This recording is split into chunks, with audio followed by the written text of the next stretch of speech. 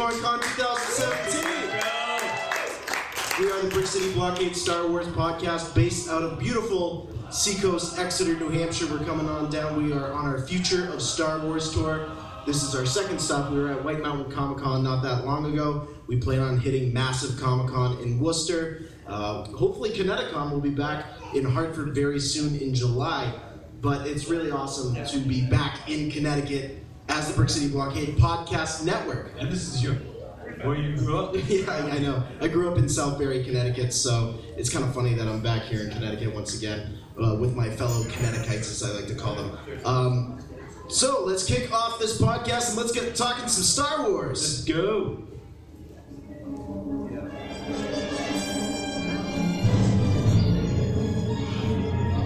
Welcome to the Brick City Blockade Podcast. Join Robin Vogt and Sean Michaud as they break down that galaxy far, far away. Yeah, there we Thanks, go. James. There we go. Yeah, I wish James was with us to start that off. But Sean, everybody here, thank you once again. It's so awesome to be back in Connecticut. We have our viewers over on YouTube. We have people over on Facebook watching right now. So you guys are also part of the Brick City Blockade Podcast Network family while you are here. So welcome, welcome, welcome. Sean, the cool thing about talking about Star Wars, and for anybody who knows about the podcasting business, and I guess you could call it a business. Not yet. Not yet, I know, we're not making any money yet. But when we get to that point, we can finally call it a business. And the cool thing about it is that you get to connect with friends, family, and the best part is the Star Wars fans. And that's you guys. You guys are the Star Wars fans, and when we get to travel and we get to talk with you, it's some of the best conversations we have. No single podcast network episode can beat being here with you, the fans. I agree. It's all about the fans, and for us as a podcast, we always reach out to fans, and we all connect with each other. There's volume.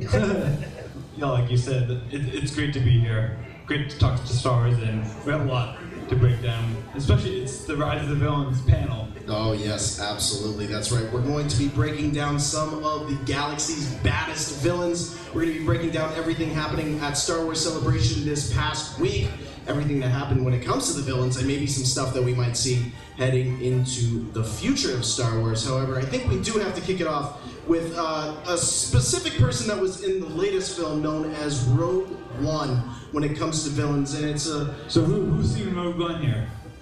There we go. There we go. I guess it's kind of a no-brainer in some way. If they're here at the panel, then they probably have seen Rogue One in some form or something. Not everyone. I know. But the cool thing about Rogue One, and one of these specific characters, I want you guys to yell out if you know his name, is a little name known as Darth Julius Vader. And he's a major character in the Star Wars universe. I think we can come to that conclusion. Yeah. But the cool thing about how Darth Vader was portrayed in Rogue One was that a lot of Star Wars fans were very concerned about what his role was going to be in Rogue One. And I think a lot of us, as Star Wars fans, were a little concerned that, are we going to see Vader every 5 seconds? Because as Star Wars fans, Sean, I think that's something we don't want always. I mean, we love our Vader. Don't get us wrong. But one of the best things is to have just a little sprinkle of Vader throughout a film like Rogue One. No, yeah. When Rogue One was released, I was concerned about how much he was going to be in Rogue One, and he played it perfectly in just around 10 minutes of the movie. Yeah, he didn't really have that much of a role, but when we did see Vader, and a lot of you who have seen Rogue One know this, the first time we see him, of course, is on Mustafar, and we finally get Vader's castle from Legends into the canon, and boy, that moment, Sean, we were sitting in the theater, and I was like, is he back on Mustafar? Right? The place where all this pain Back is? from Revenge of the Sith. And it was such a great, great moment. And it's a big, big deal. And a lot of Star Wars fans talk about this. And we talk about it here on the podcast network all the time. And it's something that has to be talked more about, is that Star Wars, now that Disney took it over back in 2012, there is really a focus on now starting to dig into content, digging into the legend stuff, digging into some of the source material that's been sitting out there for a long, long time. And it's something that fans have always wanted in this universe. They've always wanted to be reconnected to the books that they grew up with. I know back in high school, that's probably the only books I ever read. My teachers got sick and tired of me doing book reports on the Thrawn trilogy or the Darth Bane series. I mean, it got really old. No, yeah, I used to read the like really tiny Star Wars books. I had a... Not the kiddie ones. No. Oh, okay. It was probably middle school Okay. one, but it was That's like good. It was one with the Boba Fett one and Jango Fett. Good read for a middle schooler, and I wish I did a book report on that. We're encouraging all middle schoolers to please binge your teacher with Star Wars content because they will give you a good grade if they are a good teacher. That's not true, but I'm just saying that out there just for now. But the great part about bringing this source material back into the Star Wars universe is not just its ability to create other universes and its ability to create new stories. We kind of saw that with Rogue One when Vader's castle appeared. A lot of Star Wars fans were like, wow, this could really be a game changer in terms of how Star Wars goes about putting out the films. And as we know, Sean, Star Wars has extended its films through 2030. We're really excited for more Star Wars content, and especially with more villains. And we kind of hope. Have you guys seen Star Wars Rebels? Anybody watch Star Wars Rebels here? Oh, there we go. There we go. There's one villain that's from the content of Thrawn. If you guys read the old trilogy stuff. Yeah, the Thrawn trilogy was Legends. so great. Yeah, absolutely. And there's something special about Thrawn too. And Sean, I know your opinion on it, but for the fans here who might not listen to the podcast yet or want to know what your perspective on this is that Grand Admiral Thrawn is a unique character, and if you don't know really his background, he's considered an alien within the Empire. And the Empire is a group that just does not take well to alien species. And for Thrawn to have earned his respect with the Emperor was a huge, huge move. And for that to be within the canon as well is a big, big move for Star Wars. And it's going to be exciting. Oh my goodness. The 501st. The 501st is here. Love it, love it. High five. Oh yeah. Oh yeah. So now it's officially a panel. This is now officially a panel because we now have troopers with us. But as I was speaking of Grand Admiral Thrawn, and we'll also get into some of the legends of some of these troopers back here as well. When it comes to villains, Thrawn, it's so great to have him back in the canonized universe. And I think Star Wars has more of a plan for him than just doing Rebels and the book, obviously. We hope to see him maybe in not a standalone film, but maybe further in the trilogy of the new movies. I know we're both really big Thrawn fans, but there's also other Sith Lords that were important that I would love to see in the movies. And it would be great to see just some story progression in terms of how he goes. And just throwing it back to Rogue One and everything, I mean, there's one specific trooper that I have fallen in love with. And you guys might know, it goes by the name of the Death Trooper. And it is something that has been, I know, you're gonna, I expected that to happen. And one of the best parts about the Death Trooper, I think, is that it was originally in Star Wars Legends, the Death Trooper. You know, we had the Death Trooper book, we had a lot of source material for it, and you know what? They kind of almost revamped it in some ways for Rogue One. They took it and they said, you know what? We're gonna scale it back, we're gonna put it in the canon, and we're also going to make them have probably the best outfits. Sorry, guys. Probably closest to the Shadow Trooper. I know, he's going to go after me. I think. And there goes one podcast member. Yeah, there goes one podcast member. Luckily, we have 4 others, right? But Not here, but... Not here with us, but... No, the cool thing about it is that was a big move for Star Wars to, yet again, insert some more troopers. They, of course, put in the Scarif Stormtrooper as well. Some more characters in terms of stormtroopers. Yeah, like do we see more different troopers in the upcoming movie with The Last Jedi coming? And that's excited. If you guys haven't seen the trailer, you should guys check that out. Yeah, if you guys definitely I'm just gonna echo Sean. If you guys haven't seen the Last Jedi teaser trailer, for the upcoming film. There's going to be a focus on villains and a lot of our heroes at the same time. But while we're on Rogue One, let's finish it off with one specific villain that really surprised me, which was Director Krennic, or as Tarkin says, Director Krennic. He is He's character. one sly guy. He is one sly guy, absolutely. He is not what I expected him to be, and I have to say, Ben Mendelsohn did a wonderful, wonderful job of taking on that character. I mean, especially with not much source material for him, and to be able to insert him into that film, and still carry that out. Especially that scene with Vader and Krennic together, and we see a lot of tension between them, because Krennic seems, he thinks he's higher than Vader, which he's not. And then he gets really scared. Right.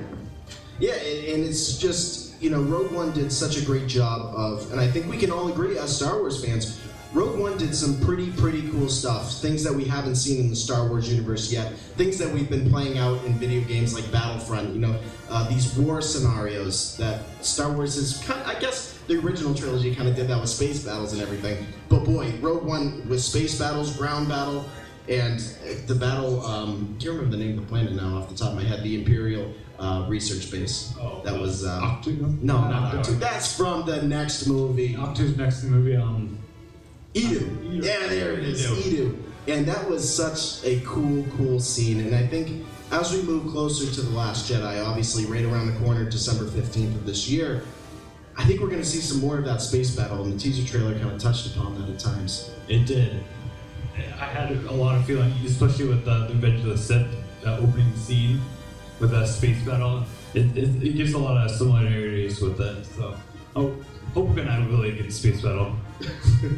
We do need them. Space battles are one of the best parts of the Star Wars universe. They allow, not saying that the ground troopers can't take care of the job, but they certainly can do that as well, and we're probably going to see some of that as well.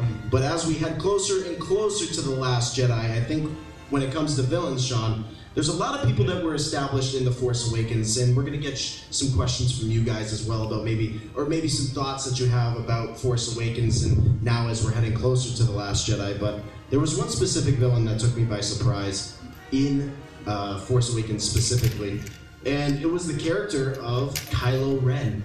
And, obviously, you want to talk about digging into source material, the idea of obviously Leia and Han having a kid, that's something that was in Legends, except we had Jason Solo and Jaden Solo. And we ended up with Ben Solo. And obviously he turned on Luke and turned to the dark side. We don't know that officially yet, but... we'll wait till The Last Jedi. We'll see what Luke has to say. Obviously he's going to have something to say in that case, but he was really surprising because he's a very confused person. He really doesn't know where he places himself in the galaxy.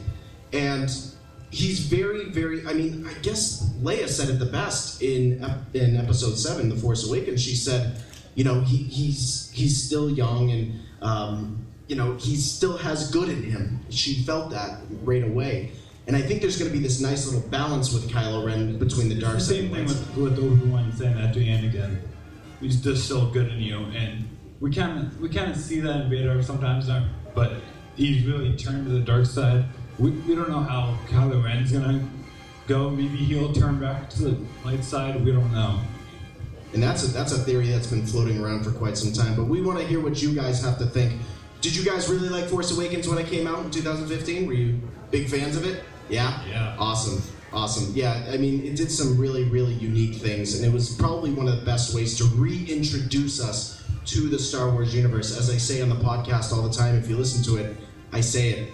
Force Awakens jump-started the Star Wars craze once again. And it's always been there, but it's always, after, of course, the prequels and Revenge of the Sith, it kind of took a backseat for some time. The other villain that's really appreciated in the Star Wars film was Snoke. Yes, absolutely. And there's a lot of theories on Snoke, and we're not going to go much into it because all of them could be wrong. Well, and that's the thing. Like, Supreme Leader Snoke is one of those characters when we first saw him in Force Awakens. I think a lot of us were taken back by his presence on the screen.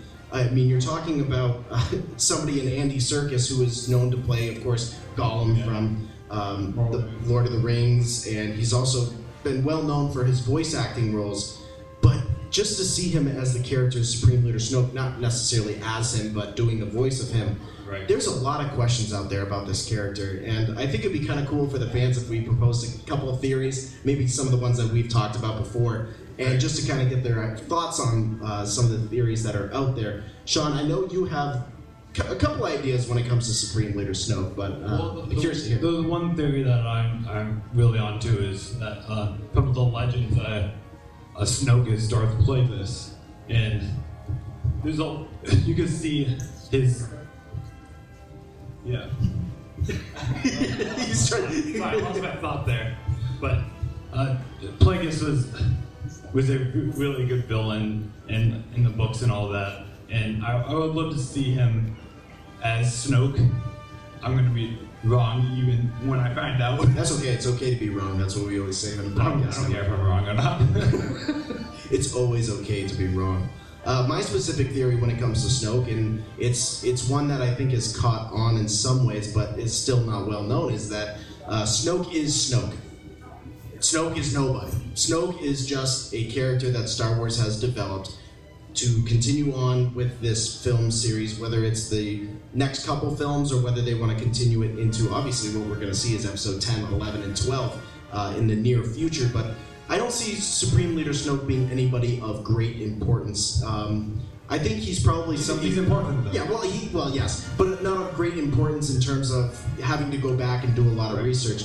The theory I'm really running with is that Snoke has existed for thousands and thousands of years, and Emperor Palpatine knew about him. He was somewhere out in the depths of the galaxy, and, you know, there was really no presence of Snoke at any point. He understood that Vader and Palpatine were the ones to bring the Empire down at some point, that their consistent butting of heads was going to bring what was supposed to be the forever-lasting Empire down to an end. And if you guys have read, I don't know if any of you read the canonized books at all, I don't want to spoil any of them, but in the recent book Empire's End, which was Chuck Wendig's last book in the Aftermath series, which I have to say, the first one was such a slow read.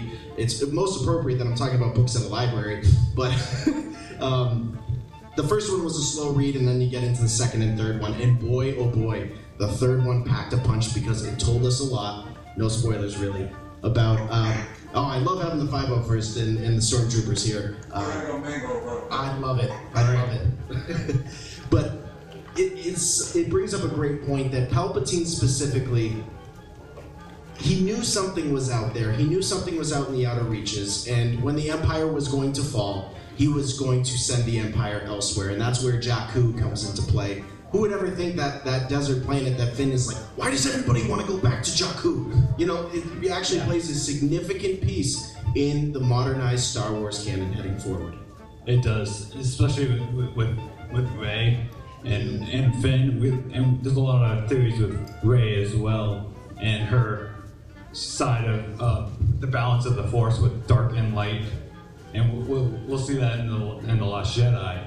But I can't wait to see how her will come out as a Sith or the Jedi. Yeah, I mean, or your other theory that's well, you know, that's the thing, is that Rey is such a great character, and I just have to say, Rey is probably one of the best role models in Star Wars for young females. You want to talk about we've seen it with Leia, we've seen it with now Sabine and with Hera in the Star Wars. And now Jyn after. Yeah, exactly, with Jyn Erso. And it's so beautiful to see this progression in terms of the female focus in Star Wars. And Rey is probably one of the best we've seen in a long time, other than Princess Leia. And whether she turns to the dark side or not, I mean, personally, I would love to see Rey turn to the dark side, because I feel like it would add an extra level to the Star Wars universe. I don't want to see another Anakin Skywalker story. I don't want to see it play out like the prequels in any way. I mean, don't get me wrong, I've appreciated the prequels over some time now, but I just don't want to see that play out now, because I think she's such a unique character, and the way that she came about the Force also has a nice balance of good and bad at the same time. Right, and I don't know.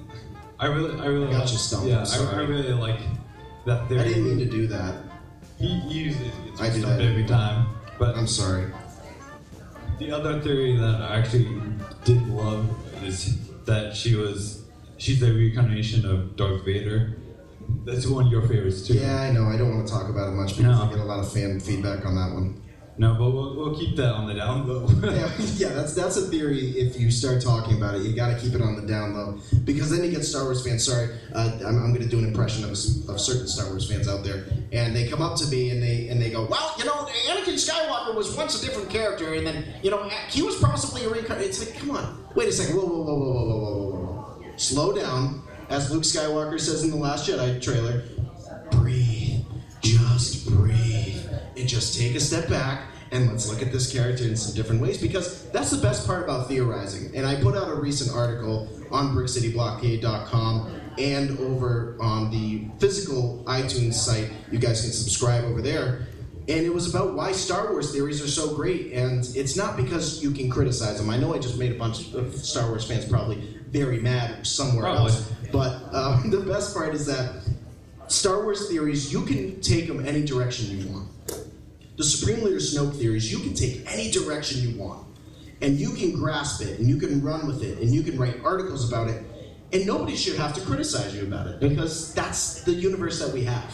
That's great, especially with the Star Wars community. Everyone's most people in the Star Wars community are forgiving, and most people we like to connect, and everyone loves to express their opinions, and it doesn't matter if you're right or wrong. It's because you're a Star Wars fan, and that's what it's all about. Especially with this community, and especially for us as a podcast too. Absolutely, that's why we bring on so many people. I mean, we just recently sat down with Emily Druin, who's a wonderful, wonderful comic book artist from Nashua, New Hampshire, and it was just great to get the perspective of other people. When it comes to Star Wars fans, it's not just people in the podcasting community. It's not people who are involved in the films. It's comic book creators. It's people who simply sit at home and maybe are drawing pictures at the same time. I mean, it's such a vast community. All ages. Yeah. And it's a beautiful, beautiful thing. And like I said before, the Star Wars universe is going to continue way past 2030. I don't see it ending anytime soon with the fans, and it's going to be a lot of fun. Just to take the ride with everybody else as we move closer and closer to The Last Jedi. And it's going to be a lot of fun. Yeah, I can't wait for this next movie. And this podcast to grow. And we're going to be here for, hopefully, not for a long time. Yeah, I mean, I don't want my grave saying R.I.P. BCB. I mean, I don't necessarily want that, but if we can get to that point, I mean, that'd be kind of cool. I mean, if I could put that on my gravestone, sure, why not? That's kind of dark, sorry. I say that all the time. It's kind of dark. It's okay. But you guys out there, do you have any questions for us when it comes to Star Wars? Maybe some opinions or some thoughts that you have about the Star Wars universe that you'd like to share with us, and maybe we can talk about it a little bit, because that's what we like doing. We like to get the fan opinion and to kind of run with it, because that's always the best part, is just kind of break it down at any time. So you guys have any questions, any kind of comments about the Star Wars universe you'd like to? What do you think about the theory that Darth Banks is fake? I knew somebody was going to bring this up, so we got prepared. What is it, Sean? What do you think? Tell us now. Sorry, I didn't mean to be demanding. What was the question? I didn't hear the question. What do we think about the Darth Jar Jar theory? We just lost a bunch of people. I'm sorry. I'm so sorry. This is why I quit this podcast. Yeah, this podcast ends now. No, I'm kidding. Yeah, the Darth Jar Jar theory, though, Sean. No, it's really interesting, just because everyone has theories, but I'm not a big fan of it. I'm sorry. No, that's fine. It's a theory there. What do you think? Oh my goodness. Well, first of all, Misa do nothing for the Empire. No, I'm kidding. The beauty of Jar Jar Binks is that, he's one of those characters, and I gotta give credit to Ahmed Best. He had no idea he was getting into that role. They said, oh yeah, we're gonna put your voice, we're gonna put you in an animated character. It's like, oh great, maybe I get to play some kind of CGI Imperial Stormtrooper or something. No, they put him in as Jar Jar Binks. I'm sorry, Jar Jar. I know, and the sad thing is that again, if you guys have read Empire's End, he obviously hits a very rough part in his life, and I think we kind of expected that with the way he was going with the Emperor and everything. But the Darth Jar Jar theory is one where I don't like talking about it all the time, but it's an interesting one because there is some truth to it. There is some truth to it. Jar Jar did help the Emperor gain control and really move the Republic into the Empire. He was the one who passed a lot of the trade deals between Naboo and the Republic, and a lot of people oversee it, but Naboo was really the birthplace of the Empire in many ways, not necessarily Coruscant, because Jar Jar allowed, as the Supreme Chancellor of Naboo at the time, he allowed the forces to come in and basically take over the government there, and it was really the first planet that experienced the true wrath of the Empire. So in a way, is Jar Jar Binks? Jar Jar Binks. Yeah, that's a new character. Is Jar Jar Binks a Sith Lord in any way? Misa don't think so. No, but I think that there's a lot of growth in terms of maybe this theory, and I think it's one of the best fan theories I've heard out there, because you can have a lot of fun. It's one of the craziest ones I've heard. But it's just fun to listen to everyone's theories. So basically your answer is no, but yes. Maybe. Yeah, maybe. Okay, we'll throw that one in there too. Anybody else? Yeah. I like your idea about Snoke being just Snoke. Like he's not connected to anybody in the extended universe or anything like that. But that was sort of my hope for the character of Rey. Right. Yeah, that's what we thought too. I find it unlikely because all the Star Wars movies have been centered around the Skywalker thing. So it would seem to make sense that she is either Luke's daughter or somehow connected to the Skywalker family, but I would only prefer to see that she is her own person. I kind of hope that she would too, just because there's too many theories. We just want to have like an original storyline as Rey, for my opinion. You bring up a really good point, and you know, I've thought about this endless times sitting up at night. I mean, I sweat over it all the time. No, I'm kidding, it's not that bad. I would have some serious issues if that was the case. I couldn't get up for work in the morning if that was the case. And I work in a school so my students would notice. But the thing is that Rey should be her own character. If they want to connect her to Luke Skywalker, that's fine with me. If they want to play it out that way, but don't do it in a way where you just say, "Look, it's Rey Skywalker." No, you gotta ease it in. You got to ease it into the fans, because again, there are a lot of theorists out there that are going to look at it and be like, "This is Disney. This is just Disney throwing a marketing scheme at the fans." You know, and again, after 2012, a lot of Star Wars fans were concerned about how this universe was going to progress and whether we were going to get too much into the Beauty and the Beast format. And I'm telling you right now, Rey is no Beauty and the Beast character. Beauty, though. She is Beauty, but she's not Beauty and the Beast. But it's going to be interesting to see how they play this out. And I say it all the time on the podcast, if you guys listen to our recent episode, A New Hope was really what the format of Force Awakens was. Reintroducing us to this universe, bringing us back. And Rian Johnson recently came out yesterday, if you guys didn't know this, and he said that there is going to be no Empire Strikes Back tone in The Last Jedi. Do I fully believe that? No. Because I think Disney's format is, let's keep this marketable so that Star Wars fans from past generations can also be reintroduced to this universe at the same time. So personally, I think they're going to ease it in a way that's similar to when Darth Vader said, "No, I am your father," but not as dramatic, because you don't want to really overshadow that in any kind of way. We don't want Luke saying, "I'm your father." No. Jeez. Boy, would that be a game changer if Luke was the one that said, "No, I am your father." But no, just to kind of sum up what we want to say about that question is that, you know, or your comment is that Rey should be her own character. There should be a story behind her, and I think if they do go that route, get ready for comic books, get ready for canon content, and possibly get ready for something animated around it, because Star Wars and Lucasfilm and Disney like to market their concepts. It was how Star Wars Rebels started. Exactly, especially with Hera and Sabine as their own characters and not just random characters. Right, exactly. Anybody else have any kind of questions or comments about the Star Wars universe? It could be really anything, any kind of theories, Darth Jar Jar. I just love breaking this stuff down with fans. Yeah. Speaking of Rey, what do you think, or I don't know if you've ever heard the theory that she is now another child of the Force. What do you think about that? Sean? No, you start, because mine's going to be mine. Just get ready. You go first. You don't have to talk right away, by the way. No, I know. I asked you to go first. Think about it. All right, fine. I'll go first. And that's a nice little segue off of what we just talked about. Is that it's funny because the reincarnation of Rey theory, like she is a child of the Force. What do they always say? That Anakin was the virgin birth of the Force and whatever else. That he was the chosen one in many ways. And let's go back with a quick history lesson here of Anakin Skywalker so that we can connect it. Anakin really didn't have a father in any kind of way. It was believed that he was a virgin birth of the Force, that he was the chosen one. However, it was later found out that, well, Anakin definitely did balance the Force. He allowed there to be only two Sith Lords, and 2 Jedi. Before that, there were only 2 Sith Lords and hundreds of Jedi. So technically, he did balance out the Force. Luke Skywalker...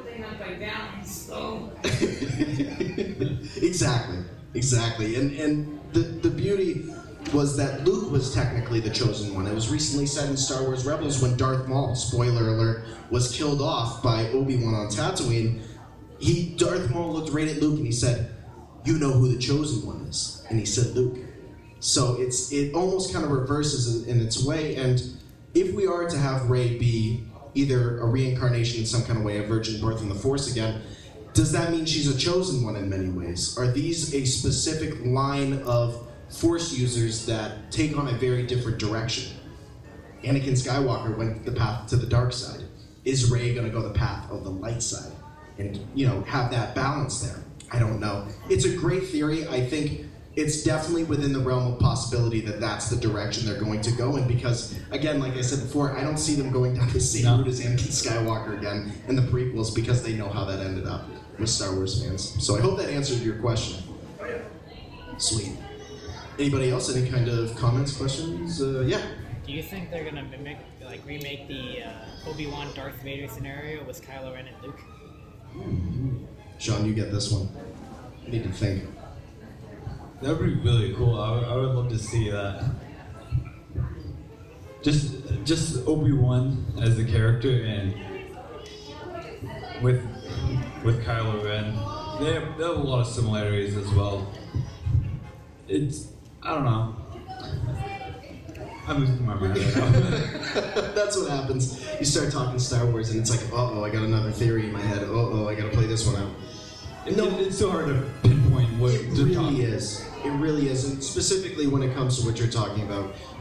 If this is new for anybody else, welcome to Star Wars. But the cool part about the Kylo Ren to Luke relationship is that, of course, we know, or maybe you don't know, that Kylo Ren was once part of Luke's academy. And that was kind of touched upon in the book Bloodlines in some ways, that Leia wanted to send Kylo Ren off, or Ben Solo at the time, to Luke's academy because she was very concerned about his willingness to look into his grandfather, to look at Darth Vader's history, and the willingness to want to explore that in different ways. So when Kylo Ren or Ben Solo was at Luke's academy, obviously he turned on Luke, and he said, "I ain't gonna have any of this. Supreme Leader Snoke is offering me powers that you can't even offer me as one of the most powerful Jedi of all time." And that's when Luke's academy was destroyed. Now, in very many ways, the relationship between Luke and Kylo Ren is very similar to Anakin Skywalker and Obi-Wan Kenobi, because one turned on his master in many ways. Could we see that play out with Kylo Ren and Luke? I think Episode 8 is the one to do it. It is going to be the episode that is going to explore that. And it's going to be fascinating to see how Luke is able to handle that. Because obviously he's only dealt with death within his family, you could say. This is on a totally different level. This is family, but this is somebody in his family who has a direct connection to the Force. And obviously, unless we find out something new about Uncle Owen and Aunt Beru, I don't believe they were Force users in any kind of way, unless Uncle Owen is Darth Owen. But Darth Owen. There's another theory for you: Darth Owen and Darth Beru. But this is going to be an eye-opener for him if he has to go one-to-one, face-to-face with his, I guess, what would you call it? It would be his nephew. Yeah, exactly. Thank you. It's so hard to place the Skywalker family and its lineage and everything else.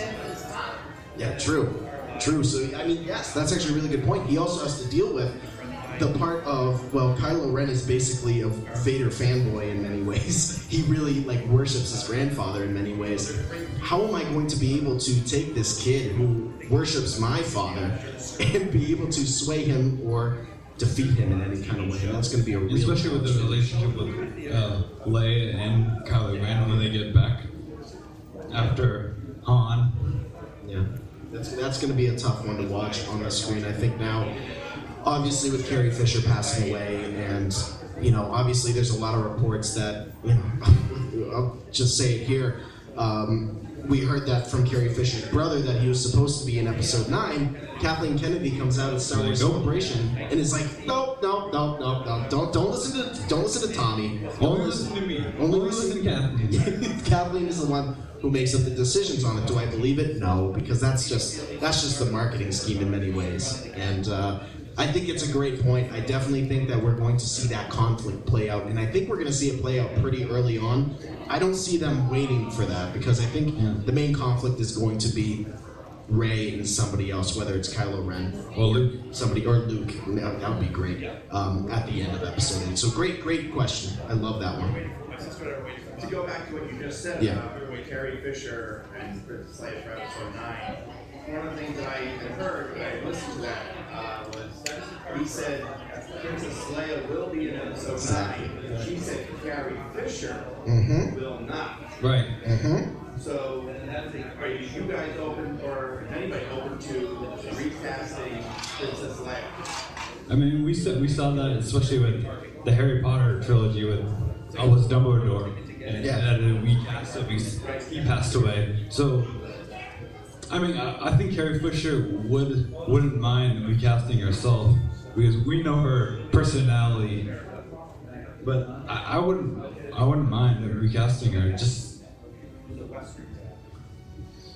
there's such a fine line with this, and just stemming back to Rogue One, the CGI piece where you had Leia. If you haven't seen Rogue One, sorry, but at the end of Rogue One, we see a CGI Leia, and she says, "Hope."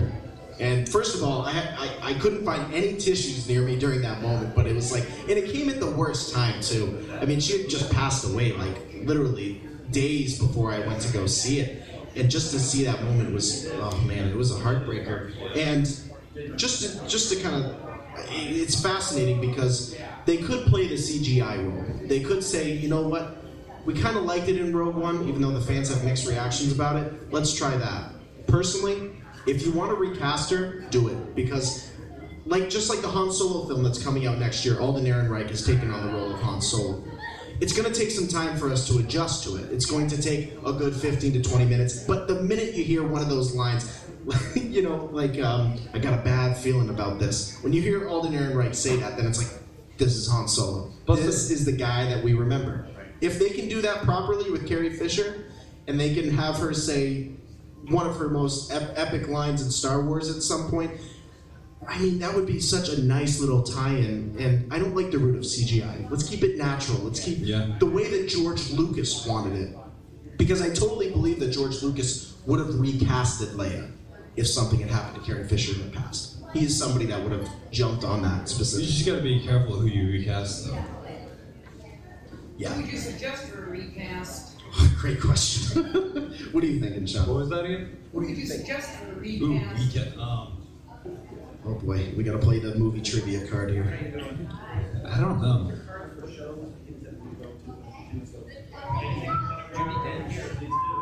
Honestly, sorry. I have to think about that. Yeah, no. If you want to talk about recasting Leia, you have to keep it within the Fisher family. I think there's got to be somebody. And I mean, for young Leia, probably Billy Lord. Well, it could be a young Leia. Well, it wouldn't be a young Leia. It would have to be somebody much older if we're talking. I mean, about if we're thinking about another movie in the future. Oh yeah, absolutely, absolutely. I mean, if she's gonna appear in episode 9. That's the tough one.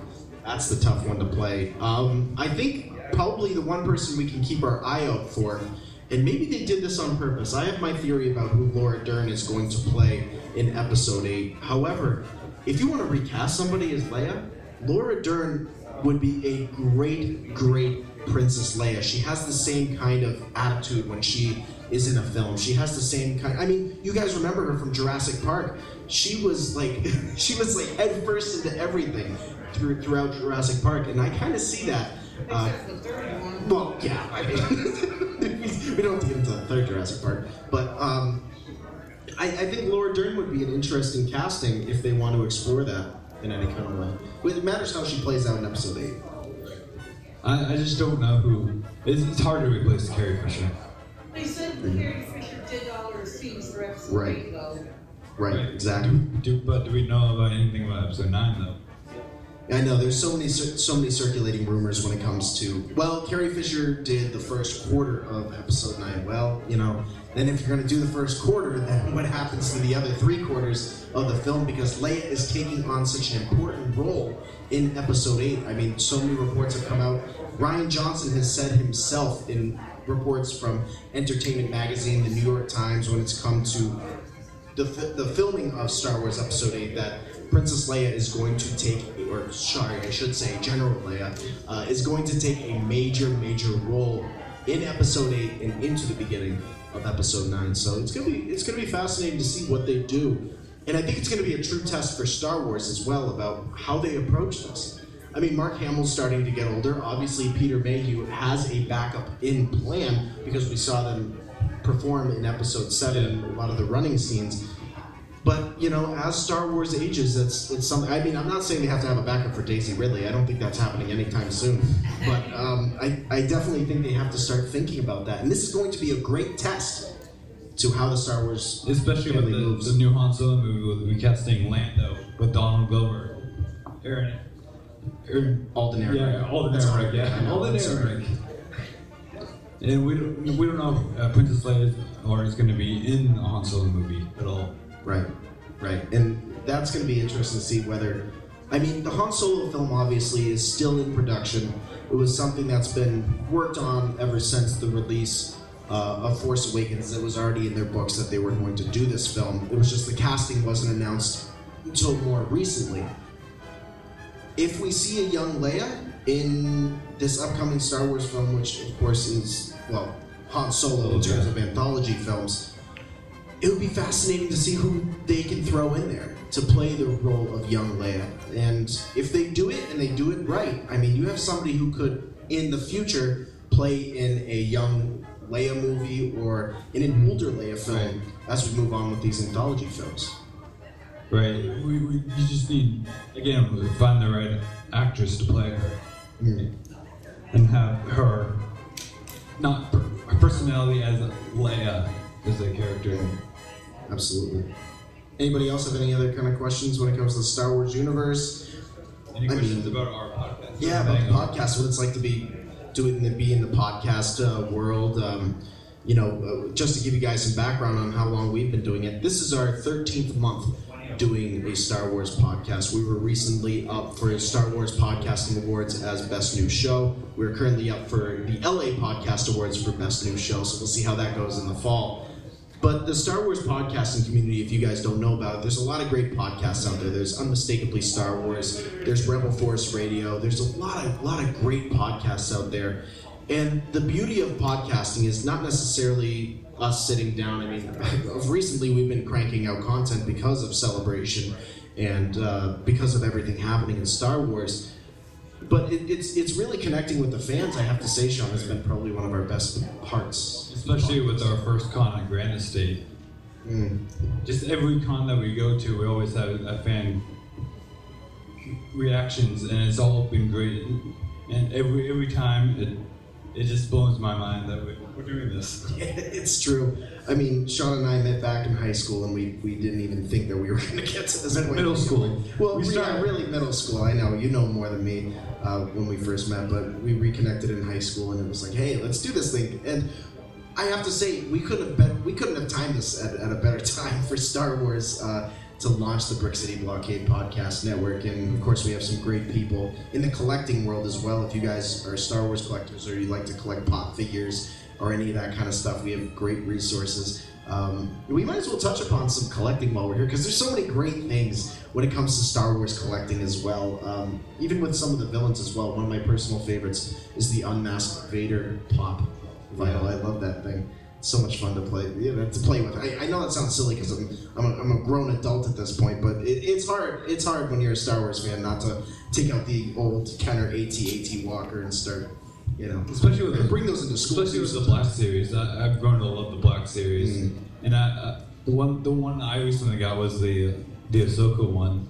Well, I love Ahsoka, if you guys are a fan of the Clone Wars, but the designs on that are unreal. Bringing back collecting, it's growing bigger as a community for Star Wars collecting in general. And we have a few collectors in our podcast, and one for vintage, one for new stuff, and it's been great. It's been a lot of fun being able to not just talk about the films and the beauty. I say this all the time. The beauty of the Star Wars universe is not just the films. There's just so much more to it. I mean, you talk about, Sean and I are here today talking Star Wars with you guys. We travel across now, all across New England and the Mid-Atlantic now to talk Star Wars. And for fans, it stretches beyond just the films. It goes into the books, it goes into the collecting, it goes into radio, it goes into other small films. There was a great independent film that just came out. It was The Smuggler's Story, which was about Han Solo and some of Chewbacca's adventures with him. And that was a fan-made film, and it felt like a full-fledged anthology film. The other one I saw was the one with the Darth Maul one. Oh, the Darth Maul one. It's really well done, made. It felt like it was like a feature film, by students basically. It was beautifully done. One of the other things we want to talk about here, while we have Star Wars fan audience here, is, as we're talking about the future of Star Wars, we had a Future of Star Wars panel last year, and we went to Hartford Comic-Con, we were at Granite State Comic-Con, we went to White Mountain Comic-Con with it, and we were lucky enough to sit down with Nalini Krishnan, who played Barriss Offee in Star Wars Episode 2 and made a brief appearance. Attack of the Clones, and then obviously was cut out from Episode 3. But she gave us some great insight into what it was like to work with George Lucas and what it was like being around him. And it was so great to see him at Celebration this year. I think a lot of fans were taken back. It was like, wow, George Lucas finally showed up at a Disney event. I thought that relationship was gone, but obviously not. Apparently he still loves Star Wars. And apparently he's still around and still alive, because they don't talk about him at all. or as we call him, Uncle George, because in the Star Wars community, he's like an uncle to us. I mean, he's the guy, he's part of our family. He's the one who jump-started everything. But when it specifically comes to the future of Star Wars, one of the things Sean and I always like to talk about is that, of course, Star Wars is extending itself through 2030. There are a lot of speculations that it may even extend itself beyond that into the 2060s. They have that much content planned for Star Wars fans that we're talking about. I mean, in reality, another 40 years of content in many ways. Hope we're still alive for that. I hope so too. I hope that nothing comes upon us, a great plague, zombies. I'm hoping nothing like that happens. Droids, yeah, droid uprising. That'd be very concerning. A 501st uprising, all those stormtroopers. I think it already happened today. It's already happened. I already almost got choked out by a stormtrooper for one of my comments about Scarif stormtroopers from Rogue One. But other than that, we can save that for a different conversation, because that was a little disturbing. But one of the best parts is that if Star Wars has this universe lined up for quite some time, obviously, the one that's on the books right now, other than the Han Solo anthology film, is that they're going to try, and we didn't get it at Celebration, was an Obi-Wan film. Have Ewan McGregor come back. And have Ewan McGregor come back to play the role, and that we see Ewan McGregor in the sands of Tatooine doing everything he can to fight off Tusken Raiders, to fight off the Empire, to protect Luke. And I would love to see that. Not necessarily do I want to see Obi-Wan holding a screaming baby in any kind of way, because I think that would get very disturbing at times. But I think Obi-Wan fighting off Tusken Raiders would be a really, really cool thing. And I know there was a recent report, it's a flying rumor, and one of the things we like to do is debunk rumors here at the Podcast Network. And there's a flying rumor that the director of Mr. Robot, which is a wonderful, wonderful TV series, is going to be the one who's going to pick up the Kenobi film. And I can see him making a very down and dirty Kenobi film that really explores the planet of Tatooine, because we only know it as the place where Luke grows up as, and Tusken Raiders and Jawas. You know, that's all we know. That's all we know about this planet, and that Anakin Skywalker came from there. It'd be nice to know how Mos Eisley really expands beyond into Tatooine, because Jakku kind of did that in The Force Awakens. I really hope this rumor is true, because I love Sam as a writer. He's such a good writer, and I hope for an Obi-Wan to have a not complex, but a good written Obi-Wan movie. I would love to see that. And Ewan McGregor is very underrated in many ways. His role, and you know, Star Wars fans can talk about the prequels and everything. Of course, I've begun to really respect the prequels, because without the prequels, we wouldn't have the story today. We wouldn't have Star Wars in Disney and this new production of films in any kind of way. And Ewan McGregor, he played such a fantastic Obi-Wan. He was Obi-Wan when I saw it. Anytime I see a picture of Obi-Wan, I'm like, that's either Alec Guinness or that's Ewan McGregor. That's the only two people I see playing this character, and now, of course, Alec Guinness can no longer, unless they want to bring him back in CGI, like they did with Tarkin, which would be a little weird. That happened. With the flinching of the eye.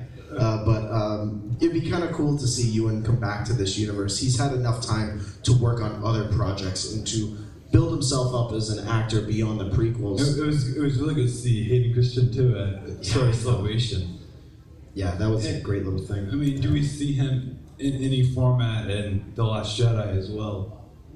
Well, that's just it. I mean, you know, we could see somebody play out. Obviously, Hayden Christensen was at Star Wars Celebration, so whether we see him in Episode 8 is going to be fascinating. But back to Ewan McGregor, when it comes to how he's going to fit into this universe, and maybe some of the spin-off films we could see.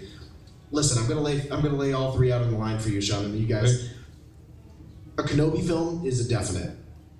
I'm still on the fences about a Boba Fett bounty hunter film. You'd have to include more bounty hunters if you're going to do that. You'd have to have it be Boba Fett and IG-88 and... I'm more of a TV series for instead of a film. I think it would make much more sense. Either an HBO show or an FX or Netflix. But the other standalone film that I think that would make a lot of sense, and we've kind of seen this progress here in the Star Wars universe, is a standalone film that focuses on the villains specifically, because we have that balance of good and bad.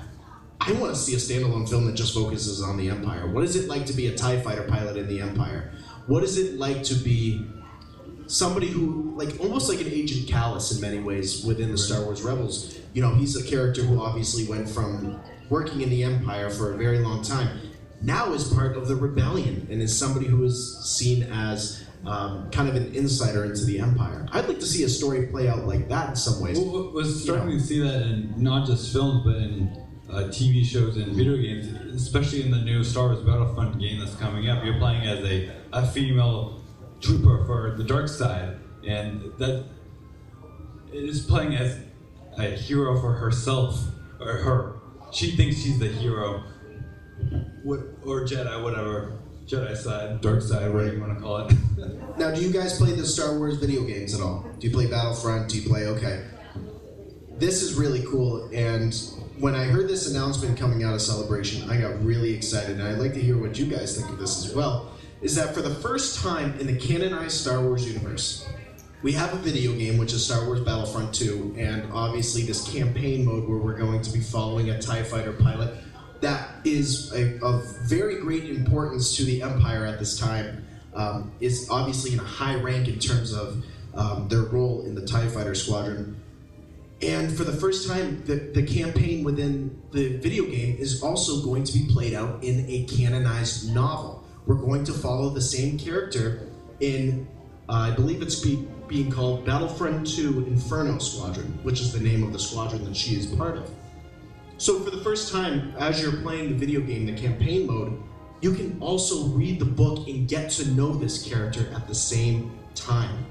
And that's something that Star Wars really hasn't explored in any kind of way, and it's going to be really cool to see play out once November. That's a really smart move, especially for Battlefront. I think it helps people to understand that video games and books, the Star Wars universe connect with anything.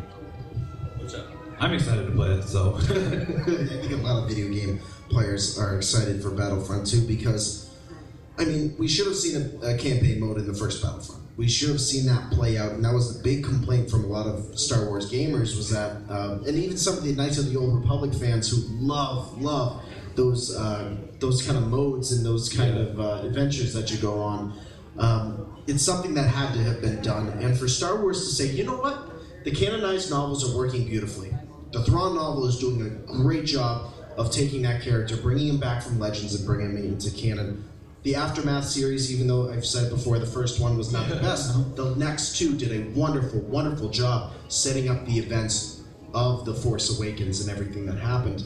It makes a lot of sense that if we are to continue in this universe, let's pair up a video game story with a book so that Star Wars fans can say, okay, I'm playing as this character, let's find some source material rather than going through game guides and having to go through and try to find some more background in the info sections.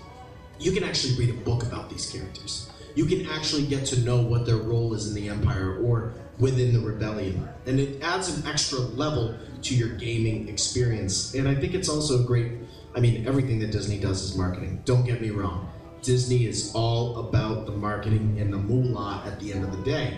We're saying that as a Star Wars podcast network, and hopefully they're not listening, which I know they are probably somewhere. Yeah, exactly. They're all about that. They're all about finding the best way to make the money, but also to please the fans at the same time. And I think this pairing, whether they pair up, we want to talk about something great, but a PlayStation bundle with the game and the book would be awesome. I think a lot of fans. That's great marketing, though. Yeah, exactly. I think they'd have a lot of fun with that. And I think that if it does happen, it would be a wonderful, wonderful thing for this universe. And then there's also like DLC stuff. Are we going to see maybe a DLC of a different character? Right. That'd be really cool. That'd be really cool to see play out in this video game. But yeah, any other questions, comments you guys have? Maybe it comes to gaming, maybe it comes to the films. I have a question. Why didn't they do the whole thing with the Force Unleashed games as well? Yeah, I think they did. Yeah, they did. And the thing about the Force Unleashed books with the game was that, of course, when Disney took over, they said, you know what, those Force Unleashed books, they're technically legends now. They're not really canonized in any kind of way. And that was kind of very unfortunate because they did try doing that. They did try to line up the books with the game. And that was a lot of fun, that game. And to have source material to back it up was a great thing. But then, of course, the minute it hit, yeah, yes, basically to put it in all aspects. You just need the right storyline to do it.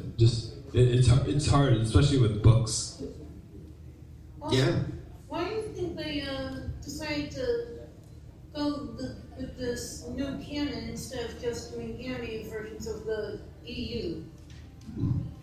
Sean, what do you think? Yeah, animated versions of the EU. Why do you think they decided to go into like the Force Awakens and all these other things when they already had source material there that they could have canonized?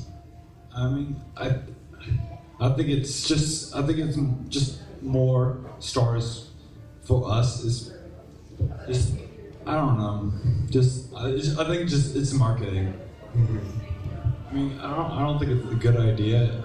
I wish they do more of in depth of different characters, but any Star Wars, I'm all for it. Yeah, any kind of Star Wars we can get. I've had various opinions on this throughout my fandom, and one of the things when it comes to Star Wars canon is that if it's going to make money, they're going to do it. I think that the Star Wars EU and the Legends content is really such a small fan base group. There are fans out there, don't get me wrong, there's plenty of fans that love the Legends and the EU, and they could have definitely have used that material. But I think that they decided to step back for a second. They say, you know what? We're going to focus on bringing this new canon in for the younger fans. Now we're starting to see the inclusion of Grand Admiral Thrawn in the canon. We're going to start to see, maybe as we move forward here, some more characters from the EU and the Legends into the canon content. Whether we see, and probably one of the best ways to include the EU and the Legends universe into Star Wars would be to do something with the Old Republic. And maybe we'll see that play out in the future. I think we're looking at a time gap here. I don't think they're going to continue these films after episode 9. I think they're going to take a small break because they want to try to do something different within that timeline so that fans can get content that's not only going to make money for them, but it's going to be enough to please the fans, which could be Old Republic. It would please me. I'm such a huge... You're not easy to please, trust me. No, I'm such a huge Old Republic fan, and just all the characters, I just would love to see them either on screen or in a video game or more video games. But yeah, please, another Knights of the Old Republic. Please, Star Wars, please do something with that, because that was a ton of fun. So many hours that could have been spent on homework was on that. Yeah, it was all right. I can proudly say I still graduated from college, even with the Knights of the Old Republic. But yeah, I mean, I think if there's going to be a time frame for them to explore Legends in EU and bring it into canon and do some content with it, I definitely think it's going to be in the near future. It's going to come at some point because there's enough fan demand for it. And it's not just the hardcore Star Wars fans. You know, other Star Wars fans are starting to explore the Knights of the Old Republic, and they're saying, wow, imagine this in a film. Imagine if we could put Darth Revan in a Star Wars film with Darth Malak and have him go up against Mandalore the Ultimate. I mean, that would be... I just nerded out a little bit there. But that would be so cool to see play out. It would. I just want more Star Wars stuff. just anything Star Wars. I'm all for it. Yeah, any kind of Star Wars we can get, we are going to do it, and we are going to talk about it here at the Brick City Blockade Podcast Network. Any other questions, comments you guys might have when it comes to Star Wars? Yeah. What would you be most excited to see about in new Star Wars content, either from Legends or underdeveloped things from the new Star Wars series? I gotta think about this one. Sean, you go. Me, I'm a big Darth Nihilus fan, and I would love to see him on a solo film, just to see his steps at how he became a Sith Lord, and it'd be kind of cool. It'd be kind of like trying to think of a comparison to it, like maybe like a not like a Harry Potter No, I know what you're trying to say. Almost like a very medieval type feel to it. Medieval. Yeah, thank you. I do that all the time. Yeah. So you guys know, I'm always correcting him. Yeah, I'm mostly wrong all the time. No, I'm kidding. No, but I would love to see like a medieval type Darth Nihilus film, just because it would be so different in the Star Wars film. I think they've already kicked it off in terms of what I would like to see in the Legends come into canon and maybe some more content around it. I think Grand Admiral Thrawn is the one thing I wanted to see play out. I mean, just the way he is able to scheme, the way that he is able... I mean, you talk about a character, and he's so unique. He doesn't defeat his enemies through just true superpower. He defeats his enemies through understanding their art and their culture and the ways of their thinking. And, I mean, we saw it play out in Rebels. He even got to know Hera Syndulla's family and Cham Syndulla and actually played on her mind as a way of not necessarily defeating her, but taking her back a step. Like the one, yeah. I was gonna say, like he's basically playing chess. Yeah, exactly. I know you brought that up in the last episode. It's taking it slow. It's a slow burn to take everything, take over, and he's moving that piece. Either the pawn or queen. He's such an interesting character, and I would love to see him more in not just in an animated show, or I would love to see him in a film too. A Grand Admiral Thrawn film would be absolutely wonderful because you do have an actor in Mads Mikkelsen's, Ben Mendelsohn's brother who's doing the voice of him right now. I think it's Nick Mendelsohn is the one who's doing the voice of Grand Admiral Thrawn in Star Wars Rebels, the animated series. But if you are to do something more with Grand Admiral Thrawn, and this has been, as a Legends person and somebody who loves to dig through the books, probably much like you, you're somebody who likes to look at the entire spectrum of Star Wars. If you're going to bring back Grand Admiral Thrawn, we've talked about it, it's so hard to keep out the Yuuzhan Vong. It's so hard because that is what helped him pursue the Emperor's trust. He told the Emperor in the Thrawn trilogy that the only way for him to be successful and to help the Emperor is if I scratch your back, you're going to scratch my back, and we're going to get rid of the Yuuzhan Vong, who's completely tearing apart the Chiss people out in the outer regions. And I think if they are to keep on this Grand Admiral Thrawn train here, because obviously it's working beautifully, they just put out a book about it, you got to bring back the Yuuzhan Vong because there's so much great content there that I think you could even put an entire film around. And whether it happens or not, I don't know, because a lot of people are a little skeptical about how the Yuuzhan Vong would come into play, whether it would be the best move for Star Wars. Because then you have to tell another story, then you have to develop another book about that. Maybe we got Sam has Mr. Robot to do it too. Yeah, you can talk to him about that, but I don't know if he'll want to do that if he's got the Kenobi film under his belt. But specifically when it comes to a Legends character, for me it's either Thrawn or it's Darth Revan, because I am obsessed. The minute that Black Series figure of Darth Revan hit the market, I was like, bam, it's mine. I've got to have it. Still waiting for the Nihilist one to go. I know you are. You've been. But Darth Revan would be another great character to see his story play out, because again, that's somebody who, great Jedi, that open term, went from the dark side to the light once again. So yeah, basically Thrawn, Darth Revan, and Darth Nihilus. Yeah, those would be the three. Any other questions? Questions, comments, concerns? No. Yeah, well, at least I said concerns and nobody raised their hand. Unless there's something. I'm concerned. I know you're concerned. You're always concerned about what we do here. Any release date yet for season 3 Star Wars Rebels DVD? No. I think it's coming soon because the season starts right around September. September. Late August, September, I think. Oh yeah, August, September. Early September, I think.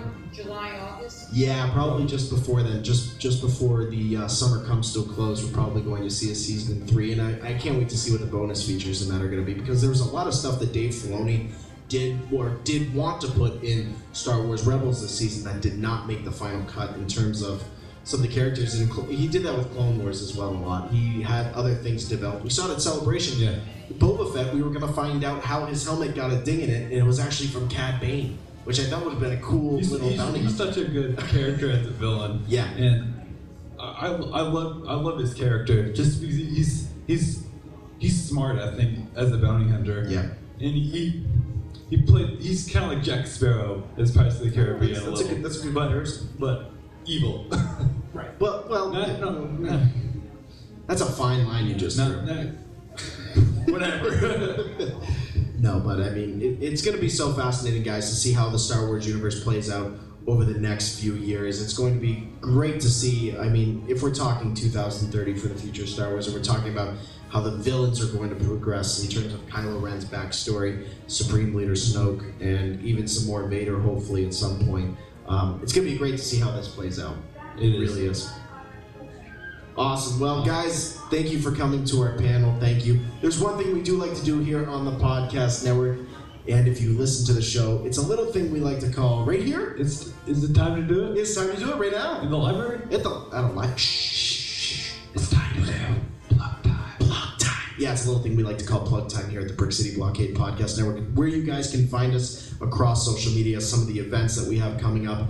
Sean, where can the good people find you on social media? You can find me on Twitter, Sean Michaud 1. Follow my Instagram, Zone2434. Find me on Facebook. Follow my music at Bandcamp and SoundCloud, Zone Z. And follow us on Twitter Instagram, for our official page, also on Facebook.